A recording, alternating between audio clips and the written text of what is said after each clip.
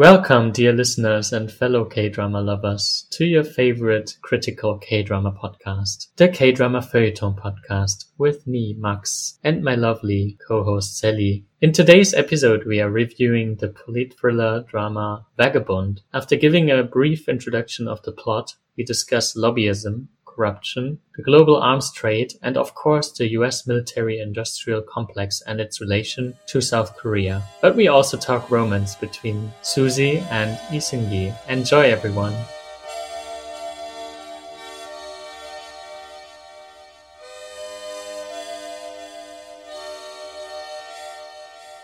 Hello, everyone! Hello, everyone! Our episode on Vagabond.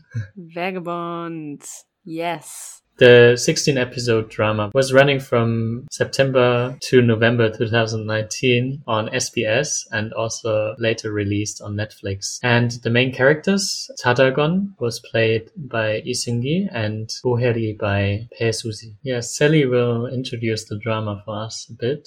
Although we both kind of suggested to discuss it in our podcast. Yes, I really enjoyed that drama. I thought it was very exciting and adventurous, and I don't know, I'm very much into these kind of polit thrillers. Anyways, I'm going to give a very short overview over the plot. So basically, I think in its core, this story is about this man of the people, I would say, almost. So he's this very, in quotation marks, simple man called Cha Dal-gun, and he is caring for his nephew, and he's kind of struggling to get by as a stuntman, and because this is the only job he could get, he was good at taking hits. So he raises the nephew, actually, yeah, because the nephew is an orphan. Yeah, so it's actually quite a touching story, I think, the way he cares for his nephew and his nephew cares for him. But then a big disaster happens, and basically his nephew dies in a plane crash, in a very tragic plane crash, where he was on the way to Morocco as a representative of the national taekwondo, kind of a cultural exchange program with Morocco. And so this man, Cha Dal-gun, is very sad and angry and infuriated, and especially when he finds out through a clue in a video, he gets a hint or gets the impression that the plane crash might not have been an accident, in fact, as it was presented, but that it was premeditated and because he's a survivor of the plane crash in the video and then in real life in Morocco. Exactly. So he sees this person, and then he gets like, oh my God, this person who was on the plane. How can it be? They said there were no survivors. And then he starts investigating, at first in Morocco, and then later in Korea, and then in Morocco again. And he basically meets this woman who works for the National Intelligence Service as an agent, a quite lowly agent, not very high ranking, but she's currently stationed in Morocco in the embassy, and that's how they meet. And then they kind of get involved in this, what turns out to be an international conspiracy of the corruption, arms. Yeah, and it's basically about arms trade and a game of power. And what happens in the end is that the whole state turns against Cha Dal-gun, who tries to bring justice and the truth to light. And her as well. And so this drama is basically about how this man and this woman try to bring the truth to light, and how at every step of the way, basically the state or the international organizations like mercenaries, all sorts of people try to stop them with all their might. I mean, in the end, even the president and the prime minister and everyone is implied, and even the media lets them down, but again, all the rest of the world. Exactly. Basically. Like in Germany in school, we all read Michael Kohlhaas, or at least in our year we did. You didn't? Oh, okay. He's from a different state than I am. And Michael Kohlhaas is exactly the story of a man that was who experienced some injustice, and then he really goes all the way and basically, risks his life. And in the end, he even dies, I think, without even getting his justice. But it just shows it exemplifies, dramatizes this idea of that a simple man or a simple woman, for that matter, and that is kind of experiencing an injustice, then can really goes on war with everyone because of this kind of but dignity. also I think I read somewhere that it's also for a humanitarian cause or some ethically justifiable reason that they do this. So like everyone else is unjust, kind of unfair to this on this like matter, but they are the ones who hold up the truth and this kind of humanitarianism of the one sole fighter against the rest is, I think, important trope as well. Yeah, absolutely. He wants the truth about the death of his nephew, and he wants it to be known to the world, right? It's not just about him knowing it, but him also like making sure that the public record is right on this. But it's not that he is like aiming for power or like wants to change the government because of that or in any way. His cause is very narrow, like and although he discovers a lot of, or they in fact discover a lot of corruption in the system, and a lot of things are, you know, not working and so on, they discover all of this, but still really their focus stays quite narrow on this one issue of the plane crash. They don't really care for the other things. Yeah, maybe we should introduce more the characters. Yes. The two main characters, so Tatargon and Goheri. You already mentioned their background a bit, but there's also some kind of love interest evolving later. Of course, I think we should mention that a bit before going to the more serious and sad also parts of the drama. So I think the story is based on this love interest to make it less sad or less like, to have some funny scenes also included, a bit lighter. Definitely. And we see Tatargon being, I don't know, how would you describe it actually? Like their relationships are, I think Tatargon is a bit more the fighter type and he's not very talkative. While Goheri is a bit, I think the relationship is quite funny because, right, he comes to Morocco as this bereaved person because of his nephew. That's why he's flown out by the embassy for a ceremony to bury the remains and like all these things. And he's a stuntman, right? That's his only qualification in quotation marks that he has. And taxi driver as well. And taxi driver, So he knows about car driving. He knows about martial arts, which is all very important in an action drama thriller, to be fair. Yeah, and she is actually working for the NIS, so like kind of higher ranking compared to him, and also like well trained in situations. Should be well trained, but later it turns out that actually he is much better with fighting and all that. I think. Well,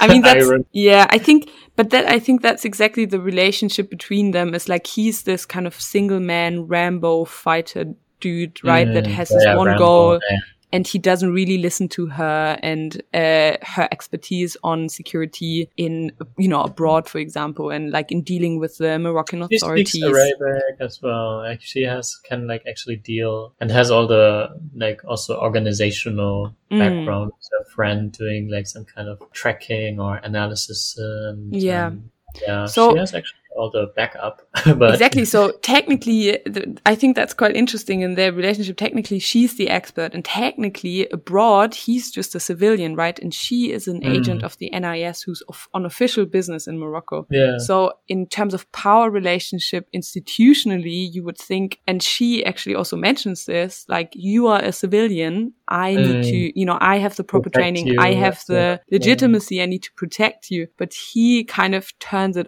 on his head and obviously has to mansplain her. Like when there's a sniper on the roof or something. And he's like... I mean, he also acts more than he talks. I mean, he's not typically mansplaining a lot. Yeah. So he's just doing it. Well, yeah, I mean... but in some situations, obviously... It turns out that he kind of rescues them always in these kind of situations. But technically, I mean, obviously she had the training, so he should be listening to her. Yeah. I remember one scene, maybe we should shortly introduce, when they are in, I think it's in the middle part, when they return to Morocco to investigate more on try to find the co-pilot who is also as their prime witness, right? Their main witness also, and was also involved and survived. And then they are attacked by some local people, I think, actually, and also then some sniper and then some other like professionals. And only the two of them like hiding behind the car. All the others, or many of the others, already died or are in like hiding or somewhere. And there's like a lot of shooting going on. So much shooting. He says then to him like, "I will show you how to do it," and then like turns the mirror to like see the people on the roof. But then the mirror is shot, and then he takes over the gun and goes and like, Rambo style. yes. So that was like a very iconic scene, I think, for like this, how the dynamic of the drama works also with the characters, but also from the action level. I mean, there are a lot of shootings and bombs and a lot of attacks. Absolutely. I mean, and maybe to just introduce the other people a bit more, I think there's always a person introduced and we don't know, are they on the side of the government? Are they like working for us? It's like, I mean, from the perspective, because of as the audience, we always feel with the two protagonists and hope like, oh, is this a bad person for that, or is this like supportive person? And even within the drama, this changes always. Like you can never be sure. The other agents of the NIS, some are corrupt, so they would work for government or the lobbyists, and some are helpful. And then from the bereaved families, there are some who work with the lobbyists, lobbyists, and some are obviously like good people or like try to support Diagon later on. We don't know like who is on which side, and but that's what keeps it very interesting, right? Because in each episode, each episode has its own story arc, right? And at the end, sometimes you wonder, is this person actually the super evil man who rats everyone out in the NIS? And then especially also in the embassy scene, I mean, which is great. I mean, absolutely ridiculous, right? I mean, that the Korean embassy in Morocco is besieged by mercenaries outside, and then other mercenary groups break them out with a C4 detonation. They were also like they were sent by the NIS because they thought they were traitors. So I mean, I know it's very complicated. Like the NIS sent like several people there, and who was like trying to eliminate the traitors again. And then it's always a question, right? Who is a traitor? Who is because obviously the people sent by the NIS are only following orders. So from their perspective, the others are the baddies, right? But from our perspective, they are the baddies. And actually they get quite brutally executed, the people, the special team sent from the NIS, but also because obviously they were about to kill everyone. So, but for example, in this one episode. But even the ones who were helping Tadagon, and they were all killed later on. Everyone gets killed basically. Leader, except for the main leader. All these side characters basically get killed off, so that, somebody can be sad about them. So maybe because of that, I don't know. But important for the story. But I mean, I thought, for example, right, when they get sent again to Morocco, and there's this NIS team, and then Goheri is just in one or two sentences that you actually see of the team spoken with Goheri, where she's lauded for her actions for the team or something. Because she and I already knew like these people will die soon. Exactly, and then you had in the next episode they die, and then Goheri is super sad, and you see the flashback. Oh, when they told me this one sentence. They were not treating her that well before. So exactly right. Too sad. So I thought it was quite funny, like the setup. It was not funny, but it was a bit kind of obvious. Okay, this person's gonna die. Pretty sure it is. It was a bit set up for that to happen. Maybe we should introduce the lobbyists and then go on to discuss the lobbyists and whole corruption going on in the drama. More from society critical perspective that we try to apply in our drama. So basically, the backdrop of this whole plot around the plane, and which is also introduced in the beginning, I think already in the first episode, is a presentation of two arms firms who compete for a contract with the state of, or the Republic of Korea, for new, I think, air fighters. Yeah, a new fleet of air fighters. So basically, which are supposed to be very expensive also, and not budget and exactly. So it's a $1 billion deal, so it's really big, right? And then we have Jessica Lee, who's the lobbyist and the kind of CEO of this big American, it seems, arms firm or arms company, is it called Marks and Spencer? No, just it's called John Marks and Spencer. It's called John and Marks. This is my British Marks and Spencer. So John and Marks. No, John and Marks. It's called John and Marks. Yeah. Or it might be she is the Asian deputy or like manager of the kind of Asian market. Yeah. But it seems to be more international or American company actually. And she's in the beginning also presenting. I think she's presenting in English also, and then she switches to English and supposedly like was trained in the US. And apparently she's also American, I think. In the end, yeah, because later she applies to be sent to the US. Exactly. Yeah. Being extradited. In prison. In prison. And then, so this is the one arms firm, and then there's the other arms company who is also kind of wanting the same contract. And their main lobbyist or their main representative that we mostly see in this drama is called Edward Park. But he's only introduced after the plane crash as a person that is supposed to appease the bereaved and offer them a settlement. Also because the plane that crashed was Dynamics, so the company is called Dynamics product as well, and was from a similar type as the air fighters that were supposed to be introduced in Korea. Yeah. Actually, that's an important point.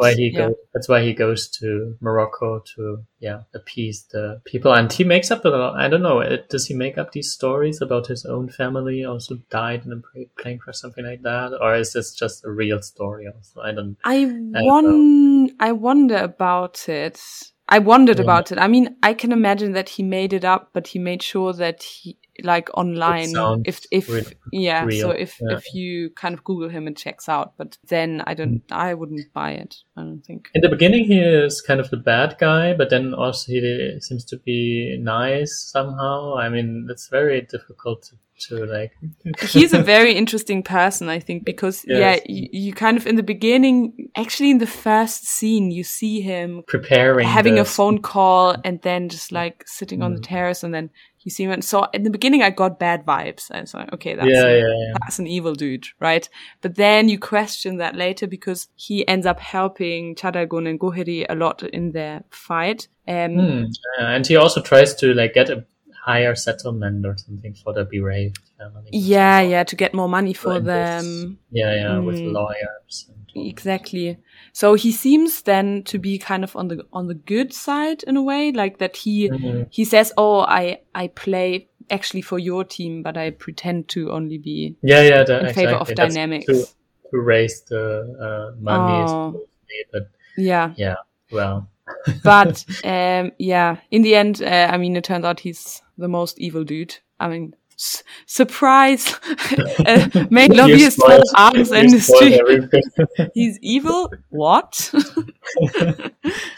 But we didn't know he was like the real. How do you evil mastermind? Like, mastermind, right. But what you know is that Jessica. Oh yeah, Jessica was trained by him actually. Exactly. They worked at the same company. Yeah. And she paid him. So it's quite interesting. We didn't really like tell the background of the plane crash. So in the beginning, actually, this like competing company is blamed for the plane crash to portray Dynamics planes in a bad light. I think that's why they are supposed to have done it. And so I think that's important to understand. So basically, the whole story then is a question about who crashed the plane and why. right? And then you have two possible explanations. Either it's the one arms company or it's the other arms company. Because obviously both, want the deal. So that seems to be the main objective. And then it's just a question of who benefits most from this plane crash. And so in the beginning, it seems like John and Mark's, so Jessica Lee's arms firm is the firm that benefits the most from this crash. And also there's evidence that the vice chancellor of this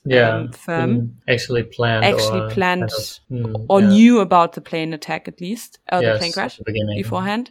And that Dynamics is actually the company that loses out most because they would lose the deal. So this is also then why Cha Dal-gun and Goheri trust Edward Park of Dynamics more than, or kind of see Jessica Lee and John and Marks as their main enemy, right? As the super evil. Always they send like these kind of soldiers or troops or people to kill them. So I mean, they are mercenaries. I mean, they are evil also because they want to destroy the evidence, and also Edward Park is evil because he betrays them later. So I think actually it's quite interesting because this drama really shows that there's no good arms company, which is not only the arms, but also the politicians. Like in the beginning, you think, maybe the chancellor is actually a nice person, but the president is evil, or maybe this like secretary has like a bigger plan. And then you also learn he's evil and all that. So basically, even political side and also the society organizations, like the bereaved family, especially with the wife of the co-pilot that actually got like more money and all that. So everyone else, it paints quite a bleak picture of society. And I think, the interesting thing with the politicians, I find, or with the scenes of the politicians and the kind of interaction between lobbyists and politicians and ministers, I thought it was quite interesting, the scene where Jessica Lee is trapping this stand-up moralist minister who, didn't want to cave in on political pressure and lobby pressure, right? So the defense minister, I think. Minister of defense. So he was kind of this introduced as this moralist, upstanding, like I'm not corrupted, I will not, be corrupted by any lobbyists. And then that was a very tricked, like this trick. I was really surprised. It's much trickery, but it shows kind of how quickly in a position of power you can be implicated and then blackmailed into being corrupt, right? Because he himself doesn't want to be corrupt, but then he kind of not has to be. Obviously, there's always a choice, but has to be corrupt in order to not do this or that. So I think there's some information leaked about him, stuff that would be not good for his image, stuff like that. Because they are controlling the media, they are controlling other organizations and politics. So, very evil. But it was really, in the end, it also ended up with like sex, right? What did you think about that? Oh God, she blackmailed him, but then also she kind of seduced him. Yeah. And, in the last episode, when the main character Goheri also becomes a lobbyist, and she is also like shown in this very sexy dress, and then the drivers make this joke and say, "Oh yeah, she's actually here to seduce the guy and stuff, and then make the deal, like settle the deal and stuff." The North African oil sheikh. yes. So isn't it also like that these like female lobbyists kind of are portrayed as these seducing, seductive women? It's quite interesting. Yeah, it's true. And even, Edward Park is seen to use his PA / badass mercenary called Mickey uses her to seduce the vice president of the other firm. So there's also again this whole trope of the that all seductive the people in power are being seduced by women, by young women or like pretty women.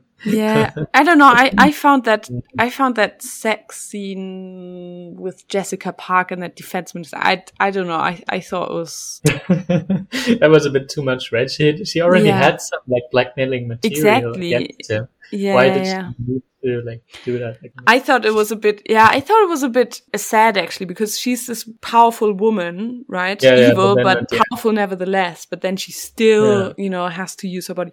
Like, I think it would have made more sense if she would have used the sex worker as she did with the others for him, right? Why do it yourself? Okay. But on the other hand, then she's also this very strong, like, woman who knows what she wants, and of course, this also underlined, like, with the sex, she like made this decision to get it's true. Yeah, I guess something. I don't know. You could see it from either side, like power. But like if the defense secretary, if he would have been like super hot, if that would have been, I don't know, Park Seo-joon, Park Hyun-sik, anyone, right? I would say, okay, yes, I buy it. Yeah. I would have done the same, completely on your side. But that geezer, I'm sorry, I don't want to be ageist, but he was not very sexy at all. I did not want to imagine him having any sort of romantic involvement with Jessica Lee, who's really hot. I mean, she's smoking hot. Yeah.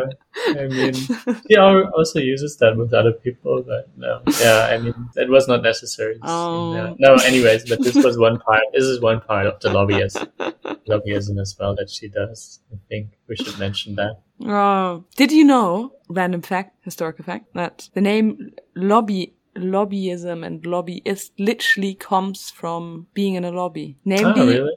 Yeah. Namely, sitting like outside and sitting exactly in the lobby of the parliament and waiting for parliamentarians that you then kind of talk to or like try to convince or blah, blah, blah, make your case. And that then came to be over the last centuries known as a verb in itself and a whole industry right now. That's kind of lobbies because now it's restricted who's actually allowed to go into parliament and who not and so on. So I just maybe we should very short side. Get deeper into the analysis of the lobbyism and corruption in this drama. Oh, yeah. So I think this drama is a very interesting one because it covers or touches upon at least the role of global arms trade and the massive amount of money and power and stuff that goes on behind that. So we looked a little bit into actual like corruption cases in South Korea, but also like a little bit of how the general global arms or the military industrial complex works, which we're going to talk about in a little bit, but don't worry, we're not going to make a lecture of this. We're not big experts in this either.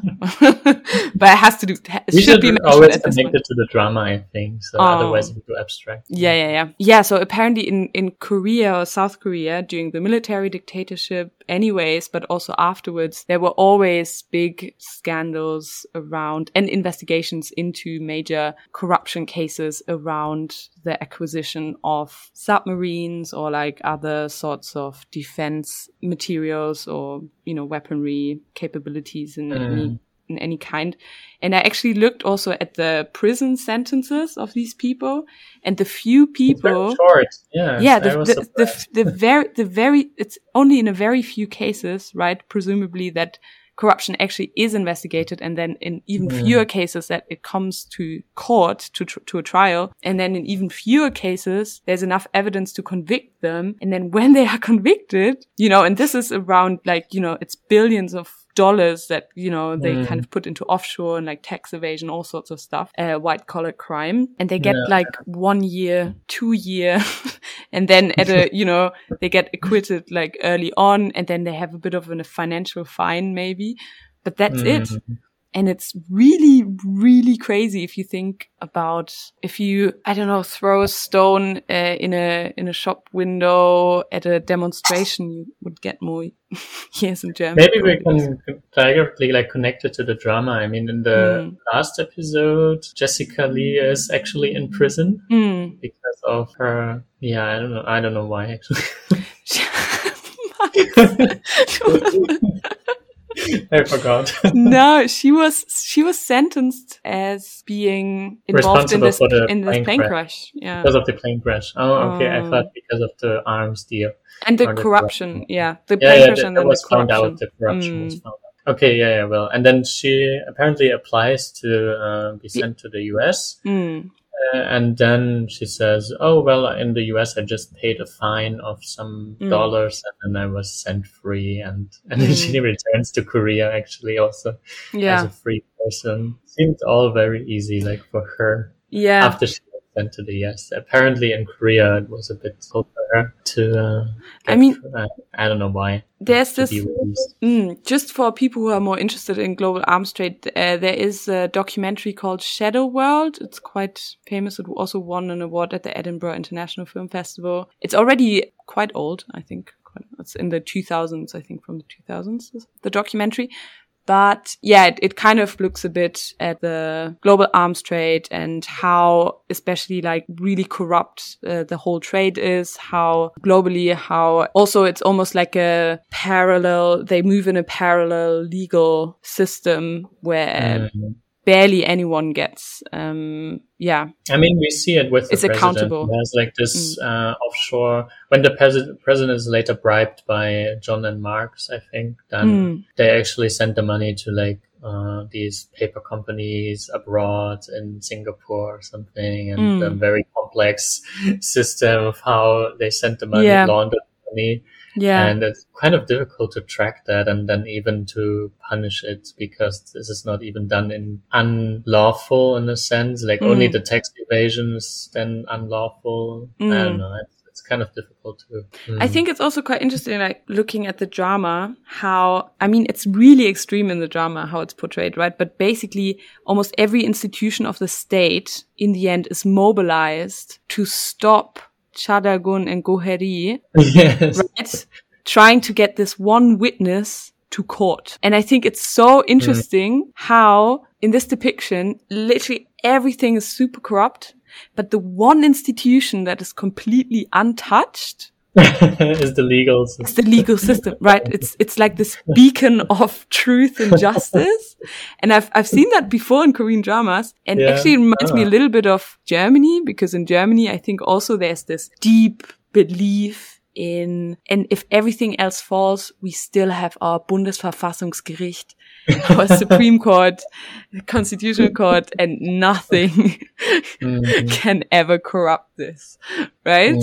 And I think I think it's quite extraordinary how in this drama, like the police, the NIS, the executive, the legislative, all of them are kind of prone to all of these structures, but for some reason the judge is completely parliament is kind of impartial. I mean, the parliament is also still working, and later they impeached the president also. I mean, there's still some functioning democracy. Of course, but it shows like that they are, if a position in power is corrupted, then they are easily played by them because of how the system works, right? Because otherwise, I mean, the president can probably like direct the police, and it is probably in the constitution in Korea that the NIS is like kind of directly under the president and police is under the Ministry of Interior Affairs or something. But then that would be like still kind of plausible that the president has some influence there through like the ministers or the head of the NIS and stuff. But for the legal system, it's kind of hard even for the minister to control that. So for the minister. But look, if a judge gets like a 2 billion right. Okay, yes. Obviously, I'm not saying that every judge would succumb to that or whatever, right? Obviously. No, but I mean, in Korean drama, it's often the case, like this one politician calls the police and just says like, do this and for me, and then they do it. But I think the police is like way easier to bribe and that's always how it's shown in Korean drama. Yeah. We don't know if that's true. Well, but anyways, I thought it was quite funny, like how, even the military and the police then show up and like they shoot at them, right? Yeah. And then the media turns away because they've been called and pressured by people in power. But the judge is like, I'll be waiting here for my witness. Okay, Jessica Lee is actually guilty. Okay. Like, what is going on? But it's good. That's good that something is happening, like constitution and democracy. democratic values and Well, yeah, I mean, in this sense, like, obviously, I think it's quite interesting because, like, the whole liberal democracy then rests on this court, basically, right? In some sense, right? The kind of, and also the trust of Goheri and Tadagun in the court that, you know, as long as they get them to court, if we bring this one witness there, if we just get him there alive, yeah, everything will be fine. But in the end, it turns out it doesn't happen that way. I mean, then, you know, there is someone behind all that, and the evil mastermind. They don't get their truth, so they have to get the truth on their own again. Like, yeah, and this is revenge also. Like, so it turns more into a revenge drama to the end. Then Tadagon decides to actually join this other, like, this ominous mercenary group, right? And private military company. Also decides to join the lobbyist faction. So basically, they both don't trust in the institutions anymore. And funnily enough, they both are turned into the people they've been fighting before, right? So that is quite, yeah, but I mean, if everyone else from the legal point of, as you said, the institutions, they were all against them. So why would they still want to work in the institution and cannot even change anything if the president is just against them or whatever? Like, yeah, I mean, that's for Goheri to go back to the NIS would have been very useless. I mean, the new team leader or with a new president there, still the structures are kind of corrupt and nothing changes. I mean, Goheri goes through an interesting development, I think, because in the beginning she's portrayed as this, you know, NIS employee who's very keen on just sticking to her office job, you know, like, or agent's promotion. She wants to get a promotion. Getting a promotion, get like kind of a secure, stable income, and just not kind of get implied with any sort of risky stuff, right? But it's kind of ironic also that this is not a job you would choose if you want to have a stable, like, I don't know. I guess it's a government job, right? It's a government institution, so it's quite a secure job. Abroad, and then you have all these missions and stuff. Yeah, it's true. If you want security, that would not be the ideal. That is true. And then, I mean, in the end, it turns out that actually she does care more for justice and truth than she does for you know, secure, stable, no trouble income and a non-troubled life. But then again, she changes and joins the lobbyists and joins Jessica Lee. She joins. Actually, yeah. It's quite interesting. And that's also, I mean, that's actually what annoyed me a little bit. Usually what I like a lot about Korean dramas, right, is that they are one self-contained story and, you know, you watch one season and then you get a resolution of all the conflicts, whatever. But in this case, it ended on a cliffhanger. Actually, it started with that cliffhanger and then it ended with the same cliffhanger. Yeah, that was interesting. Yeah. But now, if there's no second season, we will never know.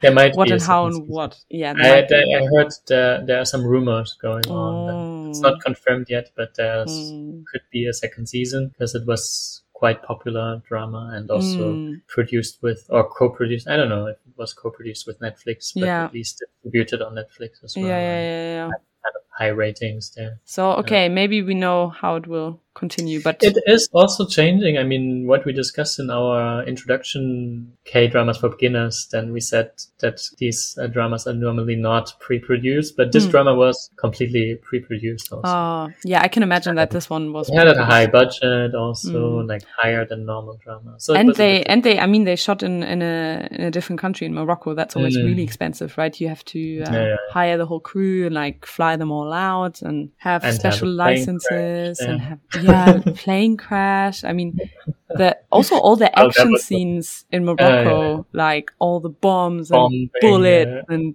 rocket launches and oh my god. Yeah, let's just talk very quickly about Morocco.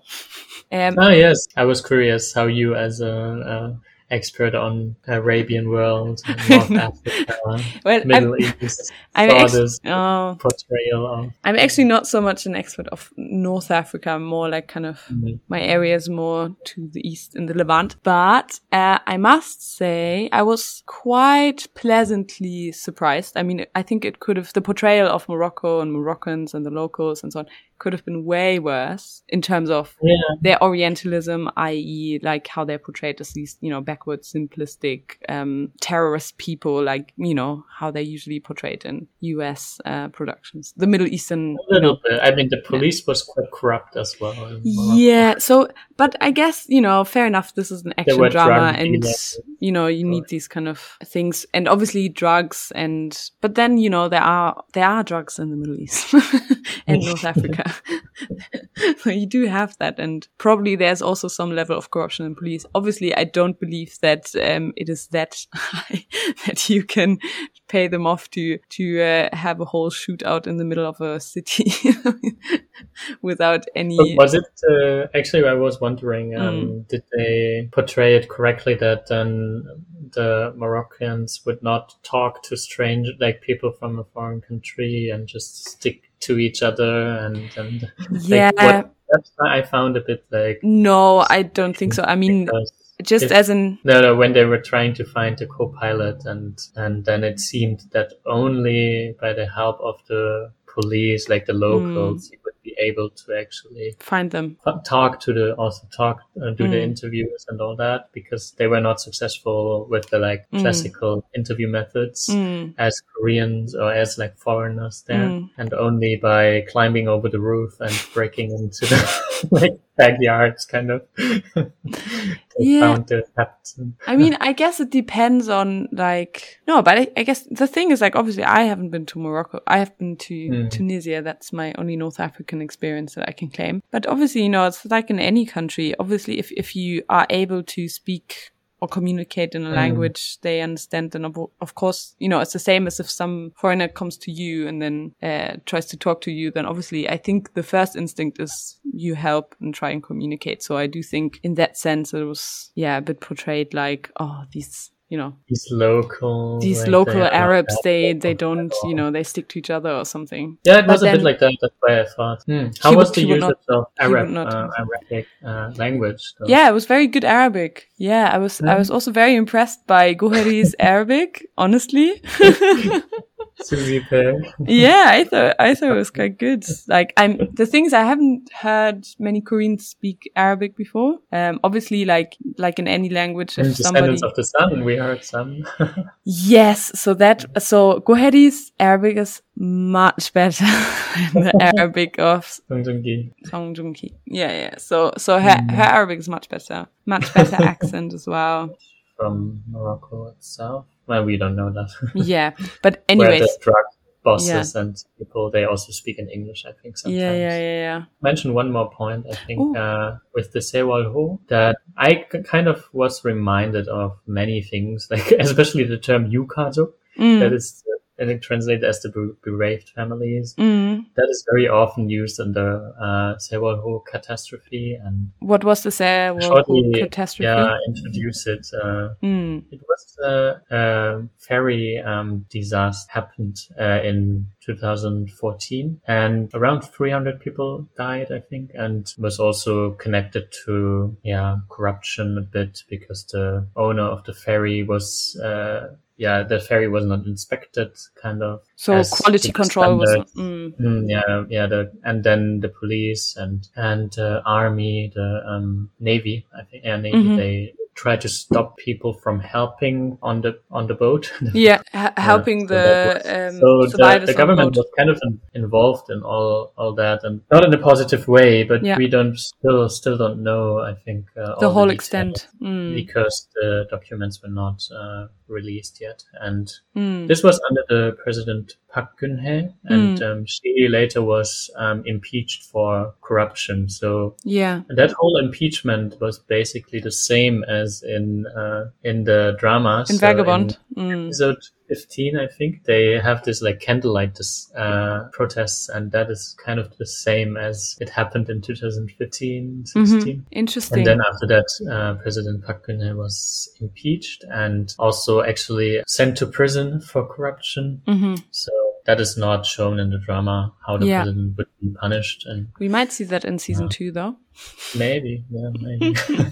But I was just reminded with the bereaved families, the Yukato, they played a big role in this protest, but also like in trying to find the truth of the sinking of the ship and the ferry, because there were also many school children on the boat, so we were going to a school trip in Jeju-do, and they, like their families especially, I think they were protesting. And then they had tents on Gwanghwamun, the main square, and had a long struggle to get the truth, like go and get the truth. And that is very similar to the Tatalkon and his fight for the truth on the plane crash. So it's reminded. And actually the producer, so in one interview, producer said he was kind of also inspired by that, but had also different things in mind. And obviously it's not completely the same scenario, and the whole lobbyism with like weapons, arms, that is not part of the Sewol thinking at all. So obviously this is not related, but with some kind of wrongdoings in politics, or like this negative sides of some how to say like covering the truth, or truth from like the government side. It's still very important for Korean collective memory, and also often connected to some at that time like Park Geun-hye critical people. So if you wanted to criticize the president, you'd always talk about Sewol. Also mention that as well, but then later she was involved in another corruption scandal anyway. So again, it's quite striking how politics again is kind of portrayed as a very corrupt space. I mean, we often see that, I think, in K-dramas, that politicians, not all of them, but many. I remember I was thinking a bit about City Hunter, which is also quite political in a sense. And there is also this tragedy happening in the beginning where the state covers up truth about the murder of certain soldiers who were supposed to be spies. So it's also a complicated story, but also to keep it short, then the City Hunter, or basically the father of the City Hunter, wants to take revenge on the government, people who were involved at that time, and then all the corrupt politicians. And there's also, I think, the Minister of Defense involved, and he has some kind of corrupt deal on like what is it with the shoes of some soldiers that he got for a very cheap price, and then got some lobbyist money there, and it reminded me a bit of that. I think in Vagabond, that's like the very interesting facet of it all, is that also the internationality, or this arms trade and the corruption and the big power game, and how kind of Korea and these arms deals are connected to that. And here, especially I think the American arms company, I think, is quite interesting, because I've also read in an article that industrialization and modernization of South Korea, the Republic of Korea, is very closely connected to the military-industrial complex, which basically means it's the military-industrial complex, just very shortly, is a term that has been coined by Eisenhower in his farewell speech in 1961. He warned before the global arms race with the Soviet Union, and kind of spending too much money on military expenses, so kind of producing arms instead of goods that are good for civil society at home. And this military-industrial complex also kind of today is still very relevant, because it kind of shows how war in itself is a very lucrative business, and that oftentimes, I mean, that's often criticized of the US, that they kind of go to war. I mean, obviously you have to be careful not to tread into conspiratorial land, but that there is a point to be made about how warfare and the local national arms industry play a role, or are closely linked, right? Kind of profits making from creating arms. But I think we have to add in this, like, I don't want to interrupt you now, but I just wanted to add that in Korea, kind of the Cold War is still ongoing. That's what's always claimed. Yeah. So there's still a threat by North Korea in the region, not only to South Korea, but also to Japan or yeah, and still we don't know what is happening with China. The US still sees South Korea as their bastion on the East Asian continent. So yeah, I mean that's the interesting thing, because that was exactly the context in which Eisenhower kind of talked, because he basically was against the Pentagon wanting to keep a military base in Korea after the end of the Korean War. So he wanted to take the soldiers back and like not invest so much money in keeping a base there and so on. But really that was the start of the whole Cold War and like all the wars that ensued from that, like Vietnam, wherever. And actually big chaebols like Hyundai or like others got a lot of training and also contracts from abroad, like in Vietnam or like other Vietnam parts. is, I think, the biggest example. Because Korean companies, but also Korean soldiers were sent to Vietnam instead of American soldiers. They costed less, and then also very dodgy. Yeah, they were supported in a way through that to have a better like industrialization process starting and on. Yeah, it's all connected with the military, the industrialization of Korea, or the economic growth. Yeah. I think that was also kind of an interesting dimension, like just how much money and power for development also goes through military contract. Anyways, let's review this drama. What's how would you rate it? Actually high rating, I think. I was very happy with the storyline and characters. Kind of a bit too much of like internal corruption with like the NIS. What was he? The 과장님, I think, or like some person who didn't like Go Hye, and then was he also like corrupt? That was a bit too much, maybe, but it's like in the middle episodes. But all in all, I rated, I think, 9 out of 10 actually. Nice. Well, I think. How about you? Yeah, so I think I would have to join you there. Like, I really enjoyed this drama. I mean, I really like Cha Da-gun. The actor's name is Lee Seung-gi. Lee Seung-gi. Yeah, I really like him. I mean, I was already smitten after seeing him in A Korean Odyssey. I think you didn't watch that drama. It's on Netflix. No, I didn't see him as an actor before. I just know him as a singer. As a singer, yeah. But yeah, so I already liked him there. But so I really like him there. I really like his character as well. I think he's quite convincing at times. I was not 100% happy with him. And that even with Pae Suzy, I was not completely. Yeah. She was sometimes annoying for me. But although I really also like her as a person. I really liked Edward Park though. I think he was quite cool. Yeah. And Jessica Lee, she was quite good as well. I liked her as well.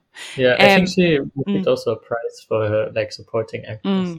Yeah, deservedly, I would say. Anyways, yeah, so I would also give it at least 9 points out of 10 because it was so like I really wanted to watch every the next episode. I wanted to know what's going on. It was quite gripping. And I really liked the twists and turns, and also because it was quite critical, right, of the state and the politicians and the arms although industry. This is not so directly it's not at the center as we did it now, and but like in one scene actually very shortly, when Edward Cha Da-gun finds out that Edward Park is the baddie and confronts him, then Edward Park explains, this whole international power game and like kind of gets into, do you remember in the 1990s when we called it was the IMF crisis, but actually this is when the long game started. And I mean, it's quite conspiratorial in that sense. Obviously, that's not how it works. But I thought it was quite not all things are like surrounding the arms industry. No, of course. No, it's way more complex. Like, this is a disclaimer. We are not conspiracy theorists.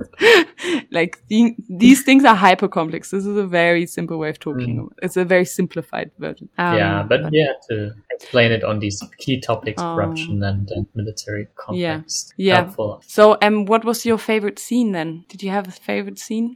Actually, I really like the Morocco scenes. I've never been there. that when Susie was driving with her red Jeep and her sunglasses on. I thought it was great. Yeah. Even later on, I mean, as you mentioned, Jessica Lee, she also had a very cool style, and sunglasses played an important role when they were in the car. And I like these Morocco scenes, driving through the desert and all that. No, I thought also like it was nice cinematography and like well shot. Obviously, all the action scenes. Very good. Any particular scene that you remember? I really liked in the beginning. I'm such a sucker for these kind of soppy introductions. I mean, you could already tell something will happen to the nephew, but I really liked this kind of. I didn't really expect a plane crash, though. That was I didn't expect that. To be fair, obviously, I did not expect that. But no, I really liked basically when this relationship between Chalagun and his nephew was shown. And like his kind of stunt video, like when he was a stuntman and auditioning. That was very cute. I thought those were quite touching. I really liked those scenes. Yeah. And also how the nephew that kind of wanted him to be a stuntman and not give up his dreams and all that. Like, I thought follow your dreams kind of. And I think actually the whole drama really was always based on that, right? Yeah. Because if you wouldn't have believed that nephew, uncle love in the beginning, then the whole drama would have been a bit, I don't know, uninteresting maybe. Yeah. And he always remembers, my nephew. Yeah. Watches the videos and you get really emotionally involved, I think, through that nephew uncle thing. So I really like that. The same, even at the end when he like takes his revenge, he says, "Oh yeah, remember my nephew's name," and then you're reminded, even though there's all this political and all this scandals linked to corruption, lobbyism, but then in the end, he's still for him, it's only about the nephew. Yeah, it's true. With the revenge and with the whole. It's about his but I think that's also so important. Like in the end, all these very political things and so on, it is in the end about a love for humans, right? And it is personal. Love is all about love. It's always love. It's always about love, right? Sorry. How was it in Michael Kohlhaas? Was there also some love interest there? No, it was about his horses. Oh, okay. Maybe a bit different content. Michael Kohlhaas, I think his lord or something, kind of in the feudal place in this feudal society, and his lord mistreats his horses or something, and he wants his horse back. Then he gets revenge for that. I mean, maybe it's about his deep love for his horse. I could argue, I guess. That's a good one. Now we made the loop again. Yes.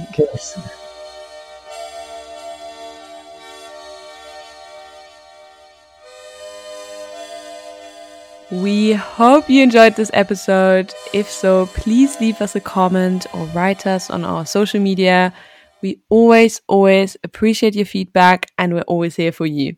Now, go back to watching your K-dramas, stay critical, and we cannot wait to see you for our next episode. Bye bye!